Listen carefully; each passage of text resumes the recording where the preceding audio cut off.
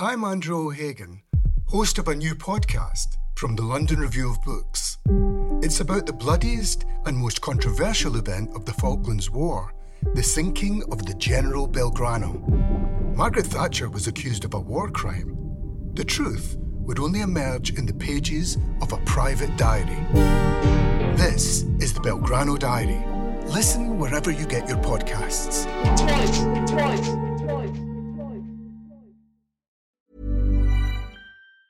Quality sleep is essential. That's why the Sleep Number Smart Bed is designed for your ever-evolving sleep needs. Need a bed that's firmer or softer on either side? Helps you sleep at a comfortable temperature? Sleep Number Smart Beds let you individualize your comfort, so you sleep better together. J.D. Power ranks Sleep Number number 1 in customer satisfaction with mattresses purchased in-store. And now, save 50% on the Sleep Number Limited Edition Smart Bed for a limited time. For J.D. Power 2023 award information, visit jdpower.com/awards. Only at a Sleep Number store or sleepnumber.com. Welcome to the London Review Bookshop. I started writing this book, as many of the things I write, when Mary Kay Wilmers, who is here, of the London Review of Books, said, would I like to write about first Elizabeth Badinter? And then she got the bright idea, which she often has, I hope she won't mind, of sending me loads of other books on mothers, just to sort of flesh it out and give me more options. And then slowly this sort of mushroomed into a meditation on mothers. And then I was encouraged to turn it into a book, and I wasn't sure I could do it, and I wasn't sure it was going to work. And the thing that really sparked it off and made it feel definitively possible was me coming across things that made me think that the other side of the idealization of mothers, of course feminism has been saying this for centuries, the other side of idealization is always hatred. And what started to strike me was the level of hostility and cruelty towards mothers that just passes through the culture disregarded. And the book starts with a moment for me that was really shocking, which was the headline of the Sun newspaper, "From Here to Maternity." And the picture was of a Nigerian mother with 5 babies. Read, "Black women reproduce irresponsibly and to excess." And the story was that Great Britain was being invaded by refugee mothers who were health tourists who were coming to give birth free on the NHS. And it was the headline with a big article inside the newspaper. It wasn't the only newspaper to do it, not then, not for the few weeks that followed. And what really gave the game away for me was at a cost to the taxpayer of £350,000 a year. This was around the time of the Brexit campaign. We all know what 350,000 means. It means the 350 million it's deliberately designed to echo the 350 million that's meant to come straight into the cost of the NHS if we leave the European Union, which we know now to have been, we knew then, was a total lie. So I just thought, what are mothers being blamed for? What is this level of hostility and hatred? It's as if they are responsible for the refugee crisis, the migrant crisis, they're responsible for the collapse of the NHS, the drain on the welfare state, and for their own sexuality, which is seen as somehow irresponsible. And the article was terrifying because it got pretty close to saying, hunt this woman down. Said she's no doubt now, she's been abandoned by her Nigerian husband, she's no doubt now living somewhere off illegitimately claimed benefits. Well, you know, once you start scraping the surface of this narrative, it's amazing what I found. So I didn't know until my friend Sally told me. She said, by the way, did you know 50,000 women on an average year are sacked from jobs because they're pregnant? I then found out that 77% of women in the workplace undergo forms of intimidation, harassment, bullying, and unfair treatment when they're pregnant or young mothers. That firms will have policies in place for disabled workers, but not for pregnant women. So I slowly but surely came around to, it was a headline in the New York Times recently, which said, if Americans love their mothers, why do they let them die?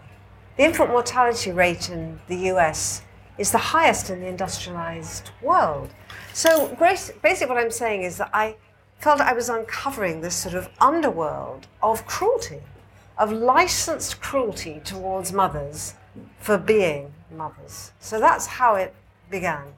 And then the book really became a scavenging act of finding this evidence and hauling it in, and then looking out for the counter voices, the women, mainly women, who were telling a different story, either telling that one and exposing it, or just telling a different story about what it meant to be a mother. So it's a bit of a medley, the book. Absolutely. This idea of the idealization and the glorification of the mother being a mask for tremendous cruelty comes through again and again and again in the book, and explains also why there's very little language really for mothers to speak about their condition, or even to speak to each other in honest terms, because they're always failing to meet this ideal that is internalized in lots of ways. And your readings of so many different figures in the book, so many different writers, to create and locate that other language and that other history is completely extraordinary, and it builds and it builds and it builds. But you begin, I mean, having narrated this shocking erection of borders against children, against mothers, against immigrants, against the vulnerable, and the cruelty that's visited on mothers and others today. And then you move and you ask the question, was it always thus? Was it always thus? And I feel it's important that you should share something of what Greek thought and Greek representations of motherhood, classical Greek thought, add to your sense of it. Oh gosh, well, this was a very tricky place to go because I'm not a classicist. So I had my classic scholars Edith Hall and Esther Eidenau on call, on daily call, to make sure I wasn't putting my foot right in the middle of it, which of course I was by definition. But it's a very mixed story. And there's very little evidence, as Mary Beard, Edith Hall, Esther, all the classic scholars will say, you have very little concrete evidence of the lives of Greek women. It's really difficult to dig it out of the dust, as it were. But one of the places where there is at least, even though these plays were written by men, which of course is important, a systematic, repeated, profound and difficult exploration of motherhood is on the stage.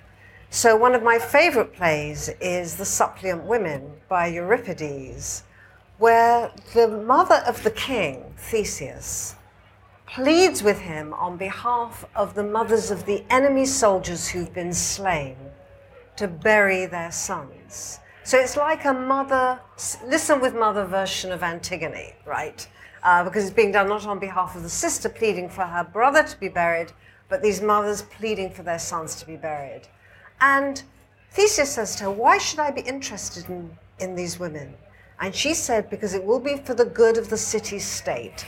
And I thought, this is astounding. She has authority as the mother of the king, but she's speaking for a cross-national community of mothers in grief, right? So it breaks about every sort of stereotype of mothers. It's the public civic place. It's, I am not just a citizen of my country, I'm a citizen of the world. And she pleads in the name of democracy.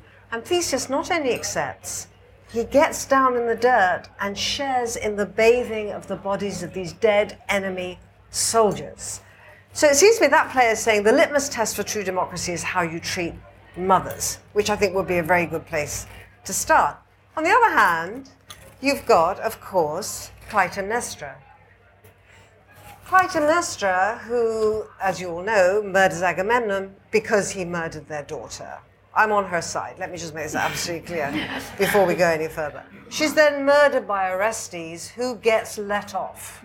This is a very, very simple story. You can write it on the back of the book. So he gets let off.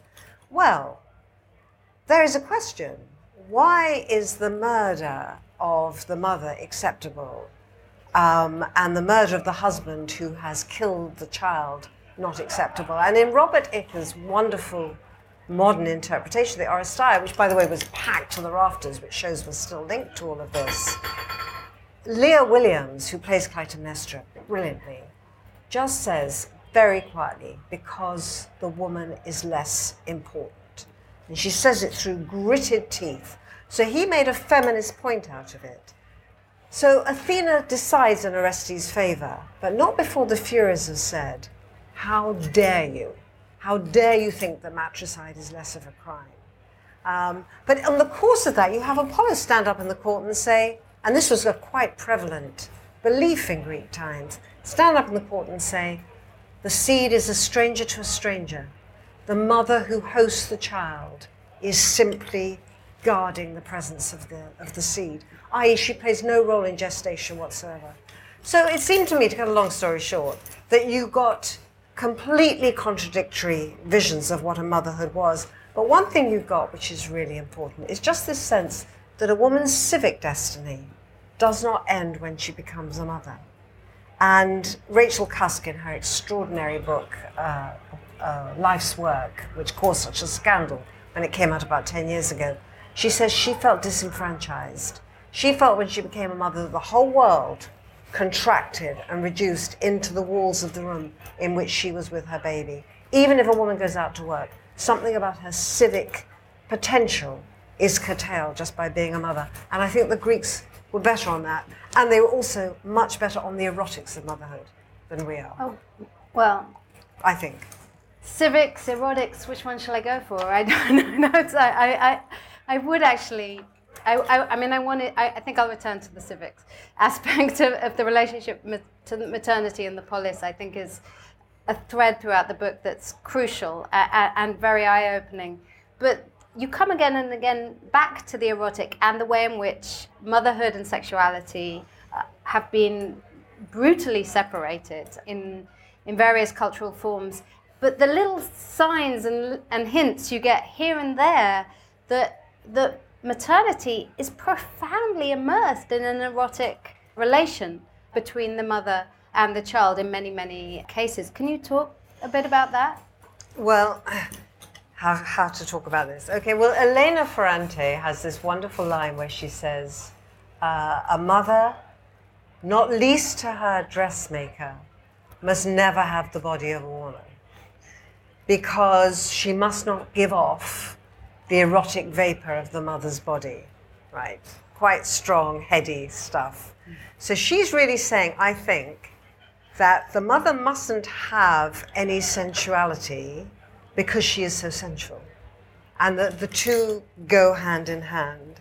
And it seemed, and one of my friends who's actually sitting here today, and she's mentioned in the book, said to me that no woman of a young child must be an erotic object, that infidelity in a young mother she will bring down the wrath of the gods on her head, because what you're not meant to be as a mother is sexual.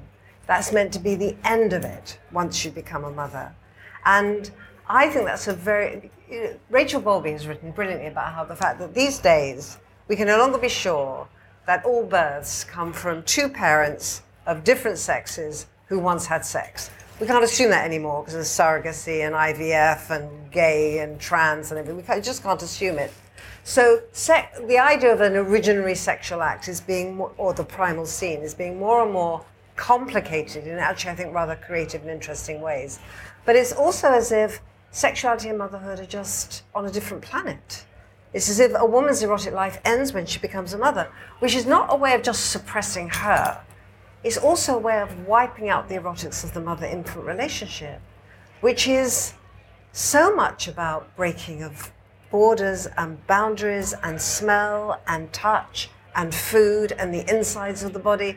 So when I'm trying to explain Melanie Klein to students and the fact she's really interested in the inside, she thinks the baby's really curious about the inside of the mother's body, and the students always go, oh, that's absolutely disgusting. I always say, yeah, but isn't it interesting that we really relate to each other through the surface, so much through the surface of our bodies.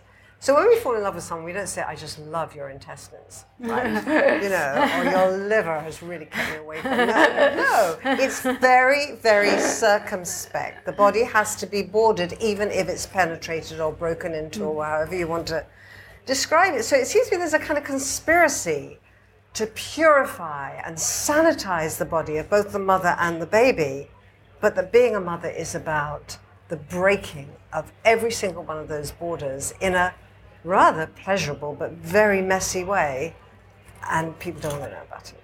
They don't want to know about it, and I really want them to know about it. I think it explains so much, the erotics of motherhood. I'll just say a little personal thing, because it seems to me that it isn't only because of the idealization of the mother and the hatred that occludes, that mothers can wind up being the worst version of themselves when they're interacting with their children. One of the things I've noticed in my own case is that my romantic fantasies about my children, when I'm not with them, are extraordinary. I long to be with them. I'm overwhelmed by a desire to be with them, and that desire is bodily. What I really want is for them to say nothing at all. Just embrace, just to embrace, just to be physically together, physically close, and that desire for physical contact is so visceral. It's so overwhelming. It's my romance. And then when I see them, almost the moment I see them, I'm this weird, shrill, short-tempered, awful person. I'm really horrible, and I'm very disappointing to them and to myself. I'm nothing like I thought I'd be. And I think part of that is because why are we still separate? Somehow the inside thing makes sense to me, and breastfeeding is something I find very hard to give up. Because of the intimacy and the closeness. So somehow could you talk a little bit more about the places where you found allusions to that kind of intimacy? Yeah, because that I feel isn't really there, but you find it in the history of art a little bit in psychoanalysis. Well, you do. Jean Laplanche came and spoke years and years and years ago when John Forrester, the wonderful psychoanalytic critic, John Forrester, who died, I think it was two years ago, because she was very, very close to him. And he set up this amazing set of dialogues between British and French psychoanalysts. And Jean Laplanche came along and he just talked about the fact that nobody discusses a mother's erotic pleasure when she's breastfeeding. And this is one of the great taboos. And he talked about the mother's arousal by her baby's body. And I remember, it was such a remarkable gathering that he pulled off, because there was sort of everything from sort of Althuserian PhD students to 83-year-old psychoanalysts sitting on a Friday night in this arena. And one of the oldest analysts in the room, I remember she put her hand up and said, "Are you suggesting for a moment," she had a strong old bit, "are you suggesting for a moment that the mother is aroused by her baby? We see," and she said, "we see erections in little boys at 6 weeks old." And it was as if he had said something so shocking, which is that the mother's sexuality is at play as well. So I was very struck by that, and I said, apart from psychoanalysis, this is hardly talked about. And then, of course, I got people writing to me saying, what about this wonderful Naomi Mitchison description of the erotics of breastfeeding? And I can't remember the name of the novel now. So people then started sending me in examples, but they were few and far between. It's not easily accessible or easy to talk about, because, of course, it's now been affected by the child abuse scandals. So when Victoria Beckham was caught kissing her 5-year-old daughter Harper on the mouth, she was trolled, pervy, lesbian, and it was it's as if we've had to even more desexualize that relationship because of the danger of a false eroticizing of the father-daughter relationship in particular. I feel that that's a very strong aspect of the book that you bring out, and that's somehow that if it's denied, it looks more and more like an abuse situation. I mean, it looks more and more problematic if it isn't normalized in any way, shape or form at all. I want to leave that because it's clearly very personal. It's very personal. One of the refrains in the book, and it seems to me that this book is finding a language, inventing a language, finding a history, inventing a history, and so on, for mothers and for maternity. Using other players who've been attempting the same thing, but one of the refrains in the book, you return quite often to Adrienne Rich's book, of Woman Born. And one of the refrains in the book is this idea that the reason that mothers aren't allowed to appear or speak and must be kept behind various fences is that we know too much. We know too much. So I'm interested if you could speak a little bit to this idea of what is it that mothers know and what form of knowledge is a maternal one. Okay, there's a wonderful, it's Adrienne Rich's of Woman Born, which I think is unsurpassed to this day. I think it's an absolutely brilliant book. And I read it and reread it, and you cite her in your On Being Jewish. Yeah, I love book. it too. Yeah. Yes. Okay, and she talks at one point about the violence of the world, which mothers are expected to mitigate and assuage. And Rachel Cusk talks about how when she became a mother, she felt at once cut off from the world's political life, the polis as it were. But she felt more in touch with her own virtuousness and terror, and more in touch with the virtue and terror of the world than she ever had before. And I think what they're both saying is that actually, well, for exactly the anecdote you just gave, with 5 minutes with your kids and you turn into a monster. I'm sure it's not always true. 2 minutes. 2 minutes, okay. 20 seconds, whatever you want to say. Right, which is that if you're a mother, you are constantly up against your own imperfection. You're constantly failing. You're constantly losing control of the things that you're meant to be controlling and sanitizing and tidying up and cleaning up for the world and so on and so forth. And it therefore becomes all the more paradoxical that the mother is meant to be the emblem of virtue and sanity and perfection and cleanliness and purity and all of that. I think to be a mother for 5 minutes is to know that the world is unjust and that our hearts are impure. I think we know that. I think that's the knowledge mothers have. I think it's a secret knowledge they share. And for that very reason, they are asked to redeem the world's failings and the failings of the human heart. They're meant to make it all come out right in the wash. But because mothers know that's rubbish, the demand becomes more intense and the hatred intensifies, right? Because the book really has a very simple argument, which is that something is being asked of mothers which nobody is equal to, which is to make the world possible. Right? So there's a wonderful epigraph from Hisham Matar's extraordinary book, The Return, where he says, I suppose that is what we want from our mothers, to maintain the world. And even if it is a lie, to proceed as though the world could be maintained. And this is where Elena Ferrante comes in, which I'm sure you were going to get to, which is the one thing she makes clear is that nobody is accountable individually for the failings of the world, for the resurgence of fascism in the body politic of Italy, for the disintegration of the world in the mind of Lila. Nobody is accountable for that. There is a failure of borders, there is a failure of individual integrity, there's a political failure. Why do you expect mothers to sort it? So I think mothers have the knowledge that that's rubbish, and I think that's one of the reasons why they're hated, because they know it's a complete travesty.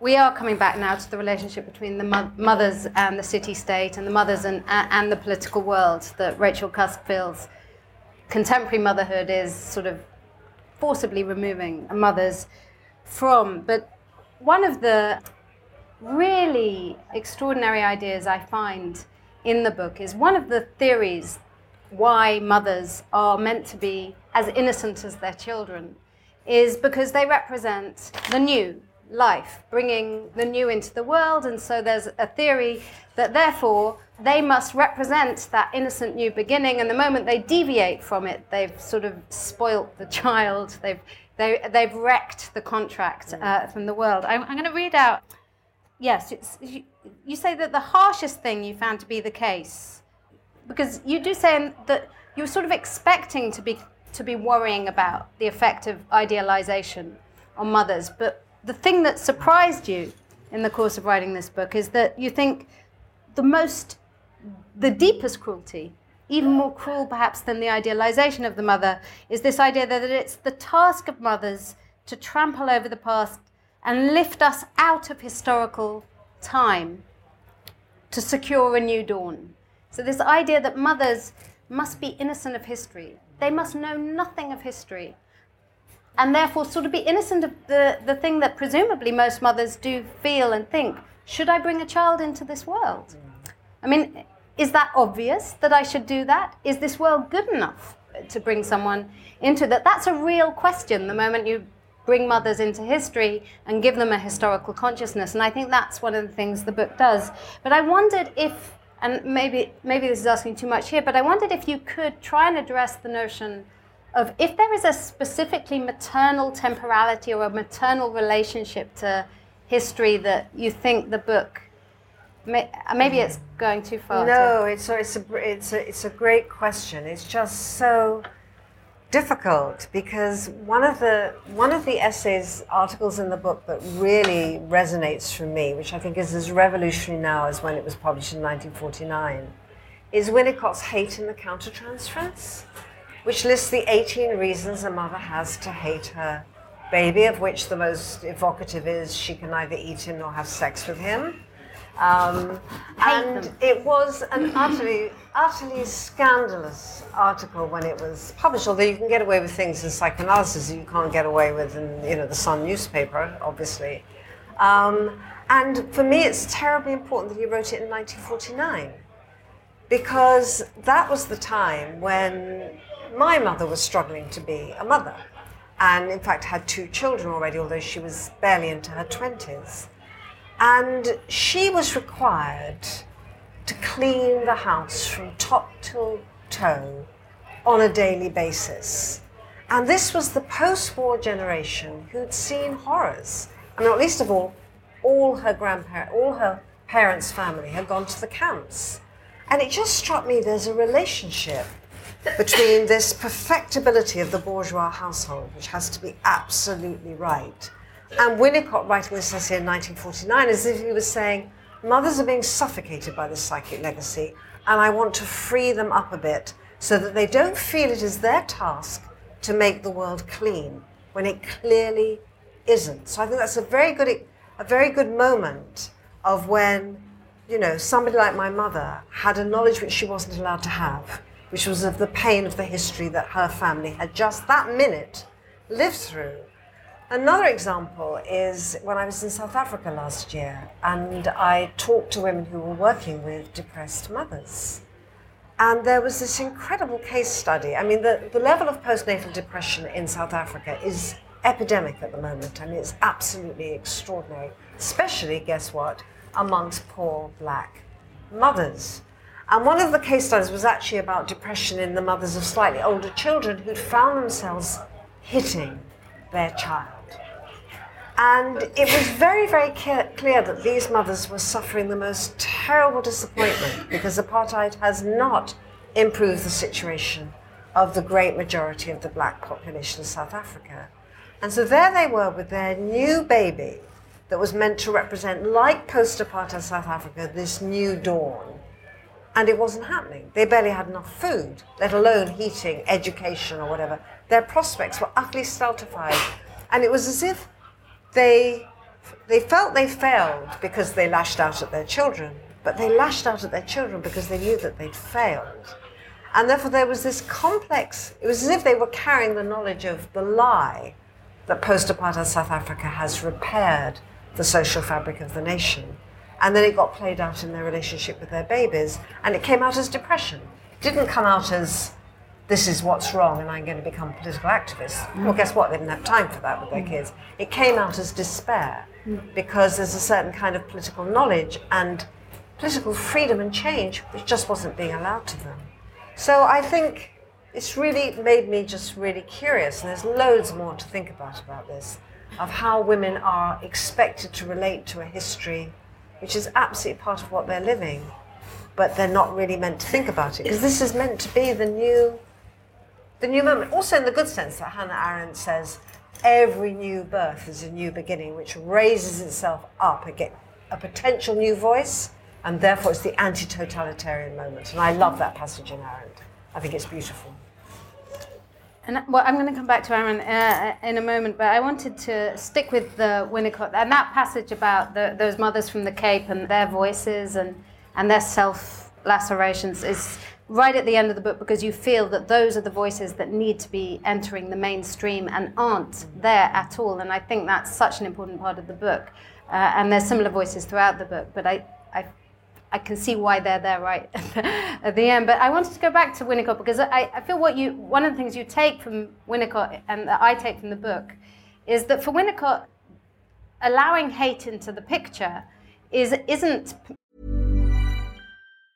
If you thought the only way to get a more defined jawline with natural-looking results was through surgery, think again. Juvederm Volux XC is a non-surgical injectable gel filler that improves moderate to severe loss of jawline definition and can help you achieve natural-looking results with little downtime. Even better, this improved definition lasts up to 1 year with optimal treatment. No maintenance required. Improve jawline definition for a smooth, sculpted look with Juvederm Volux XC. For important safety information and to find a licensed specialist, visit Juvederm.com. That's JUVEDERM.com. Not for people with severe allergic reactions, allergies to lidocaine, or the proteins used in Juvederm. Common side effects include injection site redness, swelling, pain, tenderness, firmness, lumps, bumps, bruising, discoloration, or itching. There's a risk of unintentional injection into a blood vessel, which can cause vision abnormalities, blindness, stroke, temporary scabs, or scarring. Talk to a licensed specialist to find out if it's right for you. Hi, I'm Daniel, founder of Pretty Litter.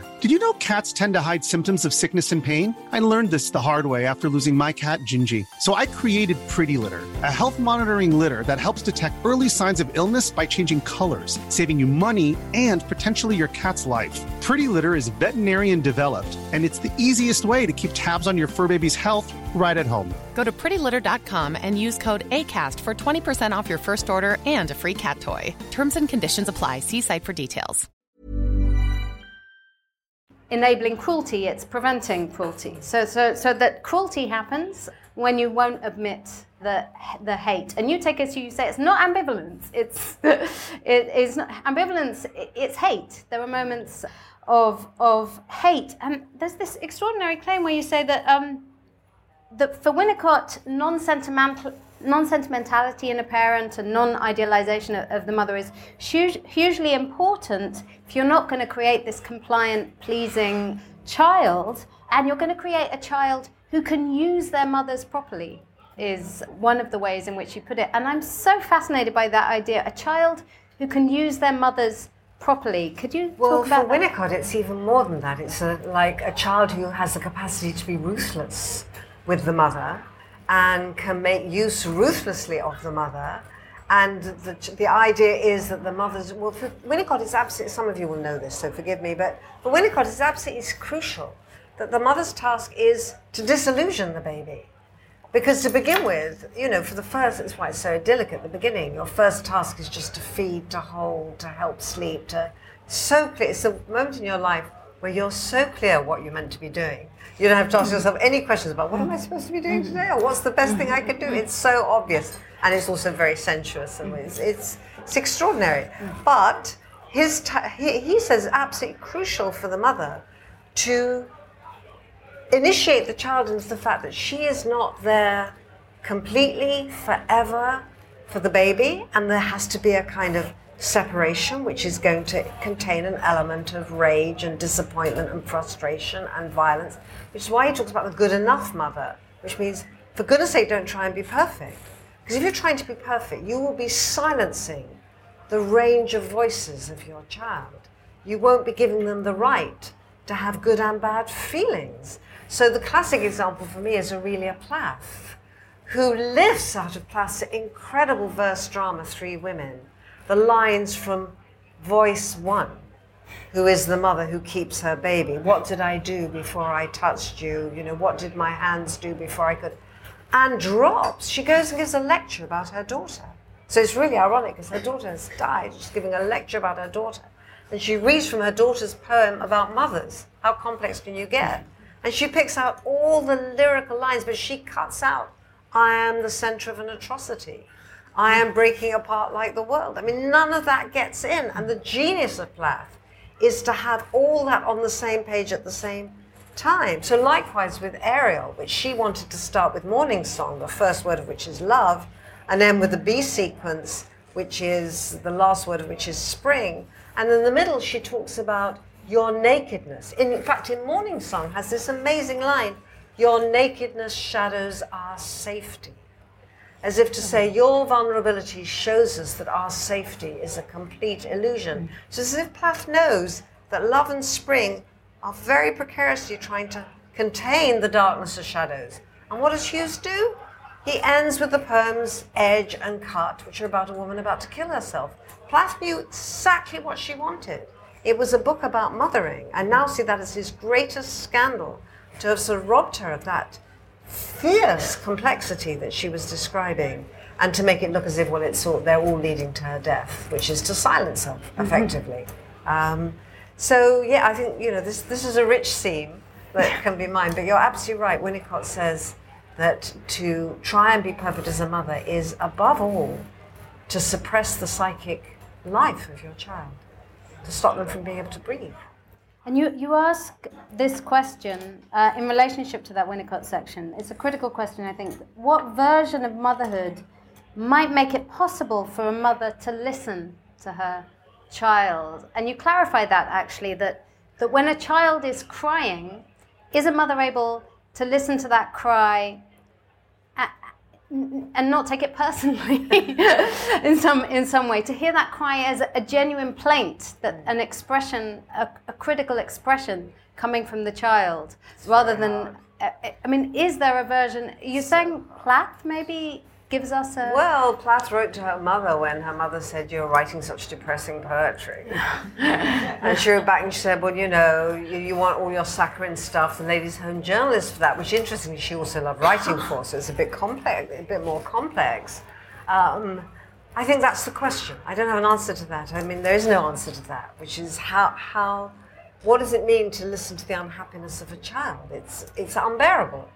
And the reproach of a child, and just listen to it, because some others really can't bear to hear it. But I think this is again a historic point. I do think my mother's generation really were blighted by the expectation to make everything good and whole and the world safe.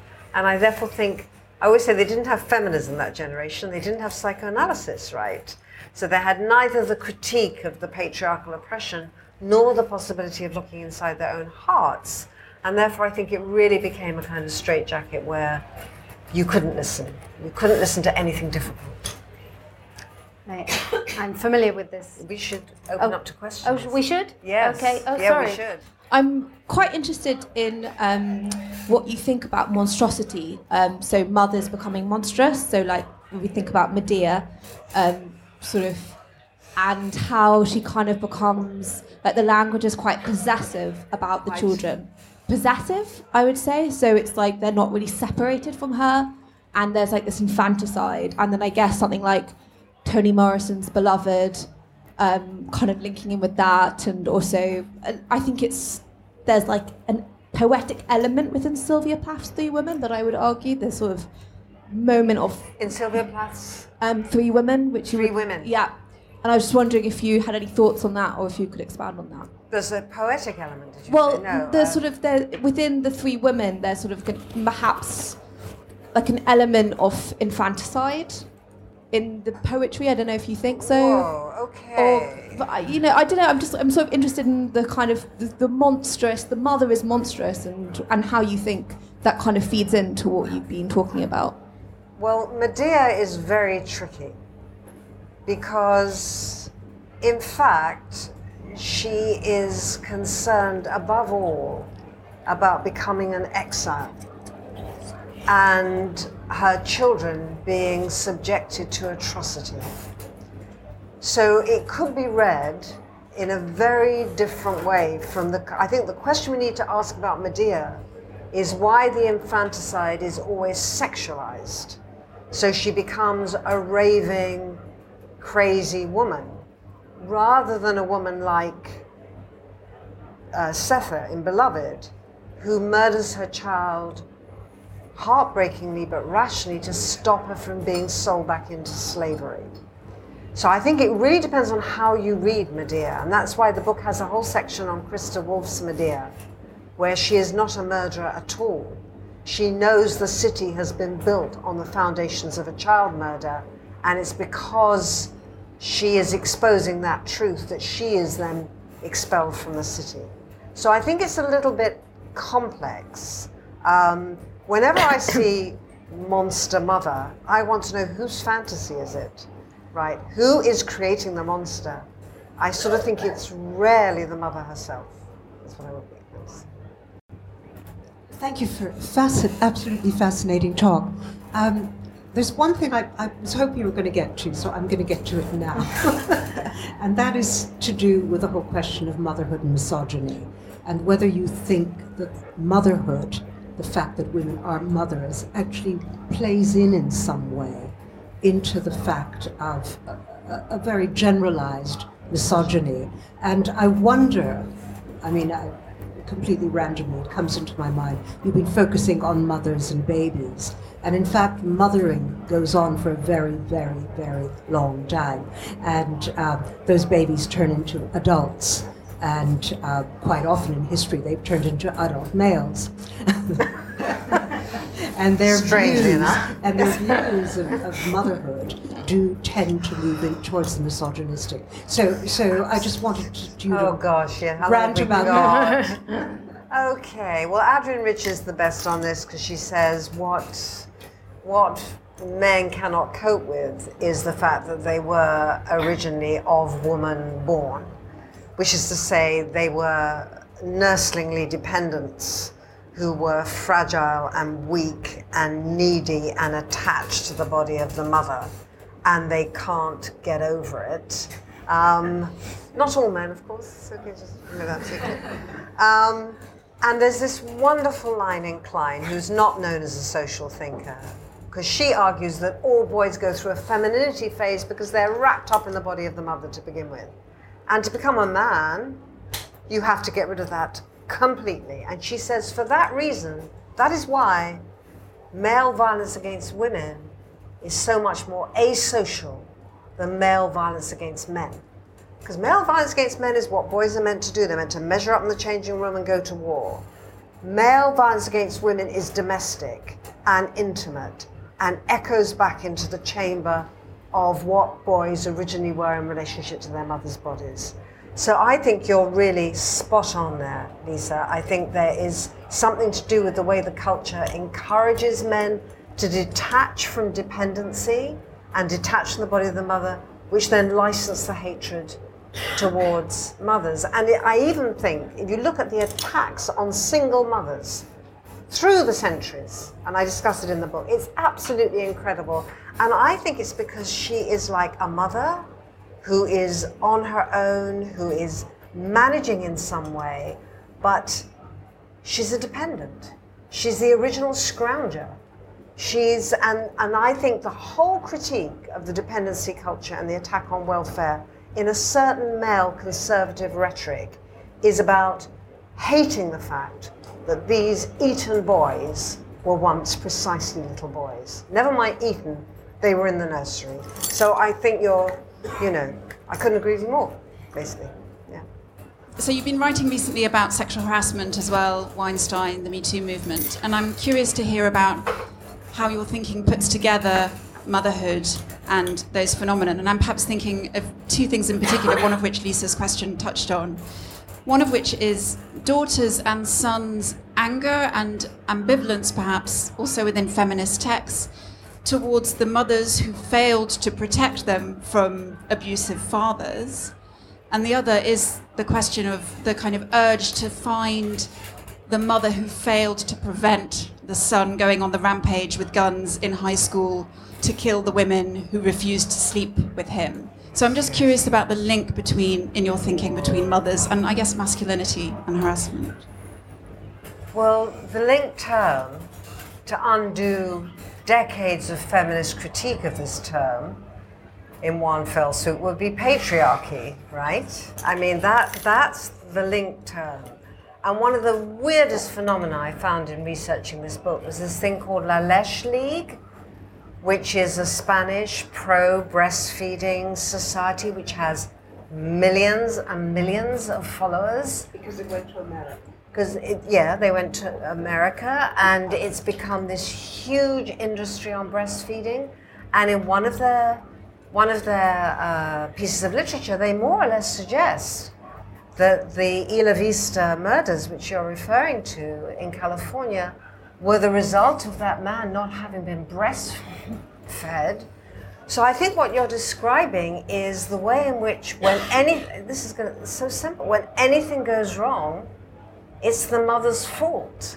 And what we have to do is unpack underneath that the hatred of femininity and the hatred of the body of the mother and of the woman, which is kind of keeping all that up. So in relationship to sexual harassment, I was very concerned that we don't see sexual harassment as the embodiment of all forms of masculinity, but precisely as a masculinity which is over-asserting itself because it knows it's on the brink of failure. To be really crude, look at Harvey Weinstein. Which of us would like to get into bed with him? Sorry, I don't want to be lookist, but he obviously is a slob. And this was the only way he could proceed, through a mixture of power and physical and mental coercion. And he was excited, one of his objects said, by her fear. He was excited by her fear. So it's very important to me that there's also hope in this. That this form of masculinity knows it's on a hiding to nothing, knows it's on a losing wicket, and that's why it asserts itself in that way. So what we have to do is soften up all these boundaries. We have to soften them up, and the book ends with Susan Stryker, the trans activist, with her arms and legs around the back of her lover, female, giving birth, and the incredible set of mutations and blurred lines and love that move down the line between all those bodies, because there's the mother, there's the baby from the previous relationship, and the hospital don't know what to make of this tribe. They're in complete confusion. But every bodily law that's meant to be taking place in the act of gestation is flouted in this moment, which is of a sensuality which knows no limits. So I think what we have to do is look for the places where those forms of failing rigidity of masculine identity are breaking, and celebrate them. So we've heard about monstrous mothers and derelict mothers, and I was wondering if, I haven't read your book, Jacqueline, but in Devora, in your book, you write very vividly about the caricature of the Jewish mother, particularly in Portnoy's Complaint. I was wondering if either of you had any examples of positive depictions of motherhood and maternity in art or fiction, and how these managed to be convincing against all the cultural forces we've heard described tonight. Positive images of mothers and maternity. You answer this, Malcolm. Positive images of Grace positive, Paley. yeah, Grace Paley. Paley. I'm actually writing about Once by Grace Paley at the moment. Actually, a short story by Grace Paley. Grace Paley, Tilly Olsen. Grace Paley in particular is very often her fiction's very short, always very short. And the reason her fiction is short, she says, is because she was a mother and an activist and a friend and a daughter and a wife and a citizen. She didn't have much time to write in long form. So even formally, we're getting a message about maternity in her work. But her fictions tend to be populated by very often single mothers, very often immigrant mothers or mothers who are from some kind of minority position, but mothers who are very good at crossing boundaries, and they're quite good at experimenting. So they take maternity as a place where you can do some sort of experiments. You can meet new people, you can form bonds, and you can try new things out, because nothing is ever over, nothing is ever decided. If that didn't work, you try another way. And she's also, in the terms I think Jacqueline lays out in this book, in Once, this short story that I love, which is really to do with the question, what does woman want? And she's talking to her ex-husband who's saying, I wanted a sailboat, you never wanted anything. You'll always want nothing. She's saying, no, I think I do want some things. I want to be a different person. And then one of the things she realized she wants, she said, I had promised my children to end the war before they grew up.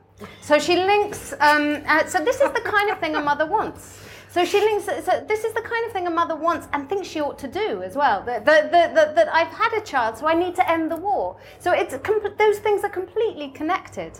And Grace Paley, as a writer, but also within her writing, portrays mothers who are trying to do both, end wars and raise children. Yeah. And my two favorite examples in the book, I have a whole chapter on Elena Ferrante, because I think her depiction of motherhood is like astounding, disturbing and creative and energized and freaky all in one go. I think she, you know, I really feel she takes the lid off it all, and I'm hugely grateful to her.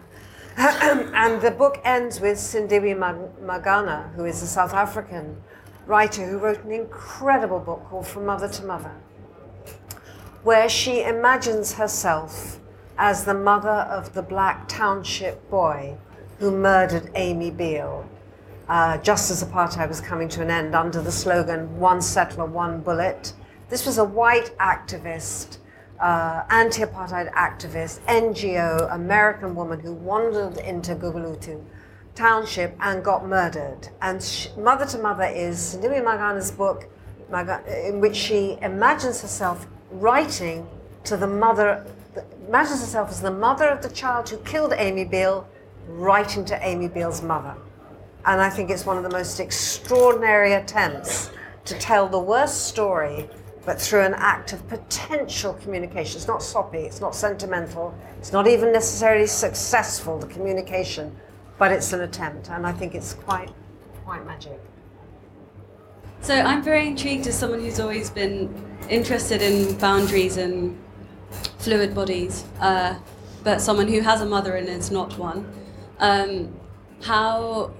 So the body as fluid, and in those in the many ways in which your body is politicized and can't be self-contained in the way that's demanded of you, however that may manifest, happens in earlier life, and where that splits off in motherhood. Because I think that does happen in some ways, the body leaking and being fluid and crossing those boundaries in early life, but how and where, and if it feels like a split, or if it feels like something indeed more fluid, how that happens. Well, I had a colleague at Queen Mary who had a young baby and was having huge problems with childcare arrangements, and I said, I was an older woman in the department. I therefore felt a huge responsibility towards younger women who were coming up against the question of maternity in their profession. I said, bring the baby to work. Just bring the baby to work. And if you have to sit in a meeting with the baby, it's fine. And it wasn't just that I wanted her life to be livable, because she literally couldn't have gone on working if she hadn't been able to do that. But I also think people should just see what a baby is, you know. So there's sort of a thing, you know, men don't change nappies, but actually now today they do change nappies, right? Or more men are changing nappies. But nonetheless, you know, the term of working mother is a contradiction in terms, because the one thing a working mother is not meant to do is ever bring her baby to work, right? So working mother means work and mother. And these spaces must be kept completely purified and sanitized against each other. It's rubbish. But what the world would look like if we broke that boundary, I have no idea. So, it's a really good question. I wondered if you could say maybe a tiny bit more about the rage of the mother and the hatred that the mother has, either for the child or for the world that asks of her all of these impossible things that we're looking at. Where that goes and maybe where it could go. It's a bit big at the end, well, sorry. I was really touched that Devorah said this is accessibly written, because there is a moment where I'm talking about Simone de Beauvoir, for whom the idea of becoming a mother was the greatest alienation any woman could undergo, although she also talked about it quite creatively. And I said, I think she shows the generative generative potential of antipathy. And I was waiting for my wonderful editor, Mitzi, Angel, who is here, and who I would like to thank, to pick that sentence out and remove it, but it managed to just slip under the generative force of antipathy. But the point was to say that the hatred of Simone de Beauvoir for the prospect of motherhood allowed her to describe it in these incredibly creative terms, in terms of the alienation of the mother's body, the fact that you're welcoming a stranger, the fact that you are not the mistress of your world when you become a mother, which is for existentialism is the only point. So, point of being, so it was as if through her anger, she actually generated an account of how motherhood puts you in touch with the relationship to the stranger, and therefore to the migrant and the foreigner and the other, that it is a kind of opening out of something, and that we should pay attention to our forms of revulsion and learn from them. But I think more simply what Winnicott's saying is that you just must allow yourself to experience the full range of what you're feeling. He says somewhere brilliantly, it doesn't matter what you're feeling so long as you're allowed to feel it. It's when you start cutting off, defensing, splitting, then you start really acting violently in the world.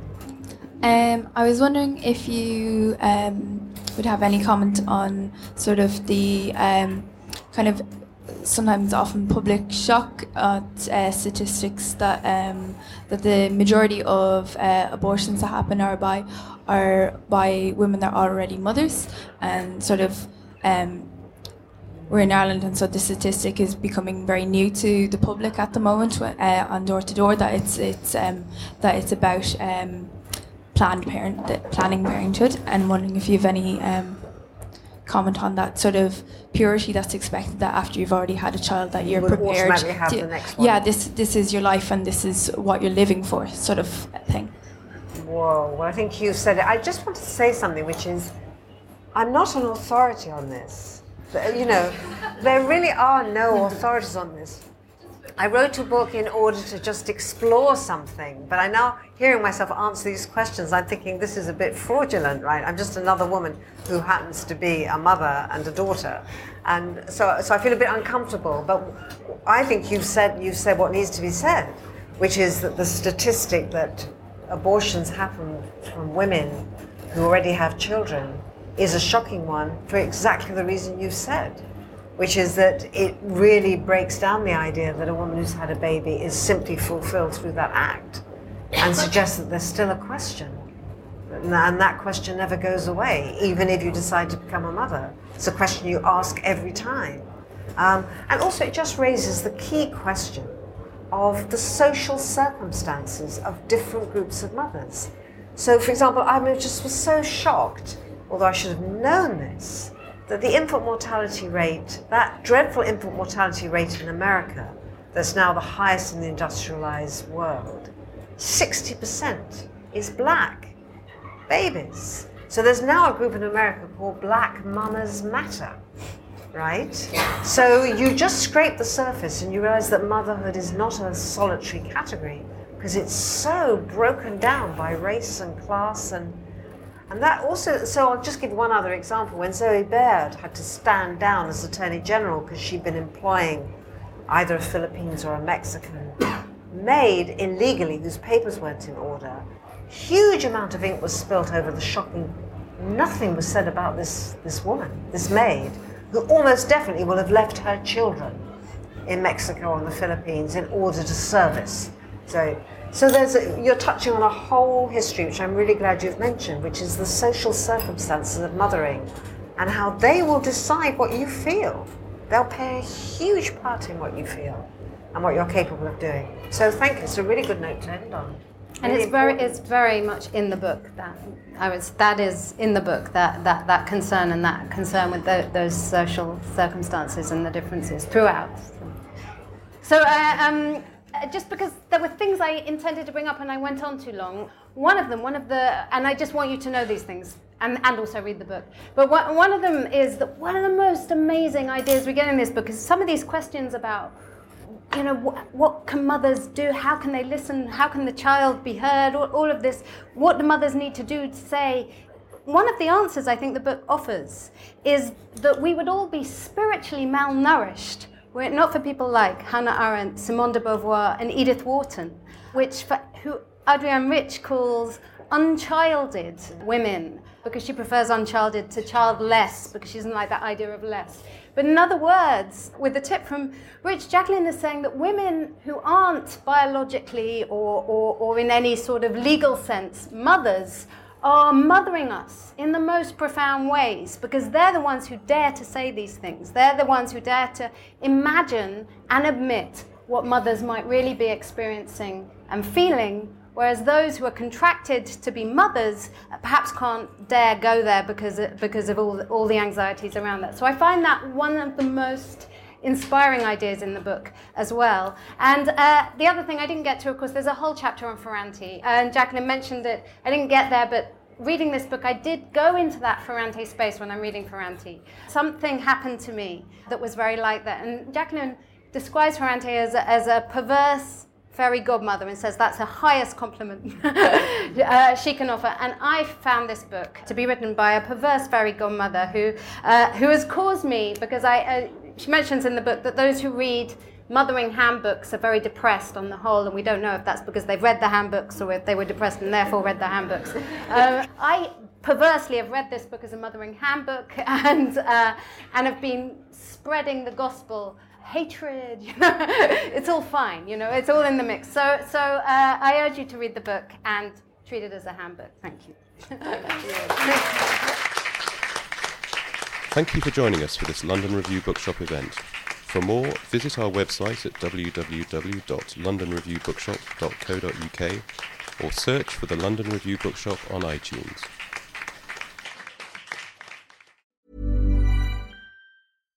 Hi, I'm Daniel, founder of Pretty Litter. Cats and cat owners deserve better than any old-fashioned litter. That's why I teamed up with scientists and veterinarians to create Pretty Litter. Its innovative crystal formula has superior odor control and weighs up to 80% less than clay litter. Pretty Litter even monitors health by changing colors to help detect early signs of potential illness. It's the world's smartest kitty litter. Go to prettylitter.com and use code ACAST for 20% off your first order and a free cat toy. Terms and conditions apply. See site for details.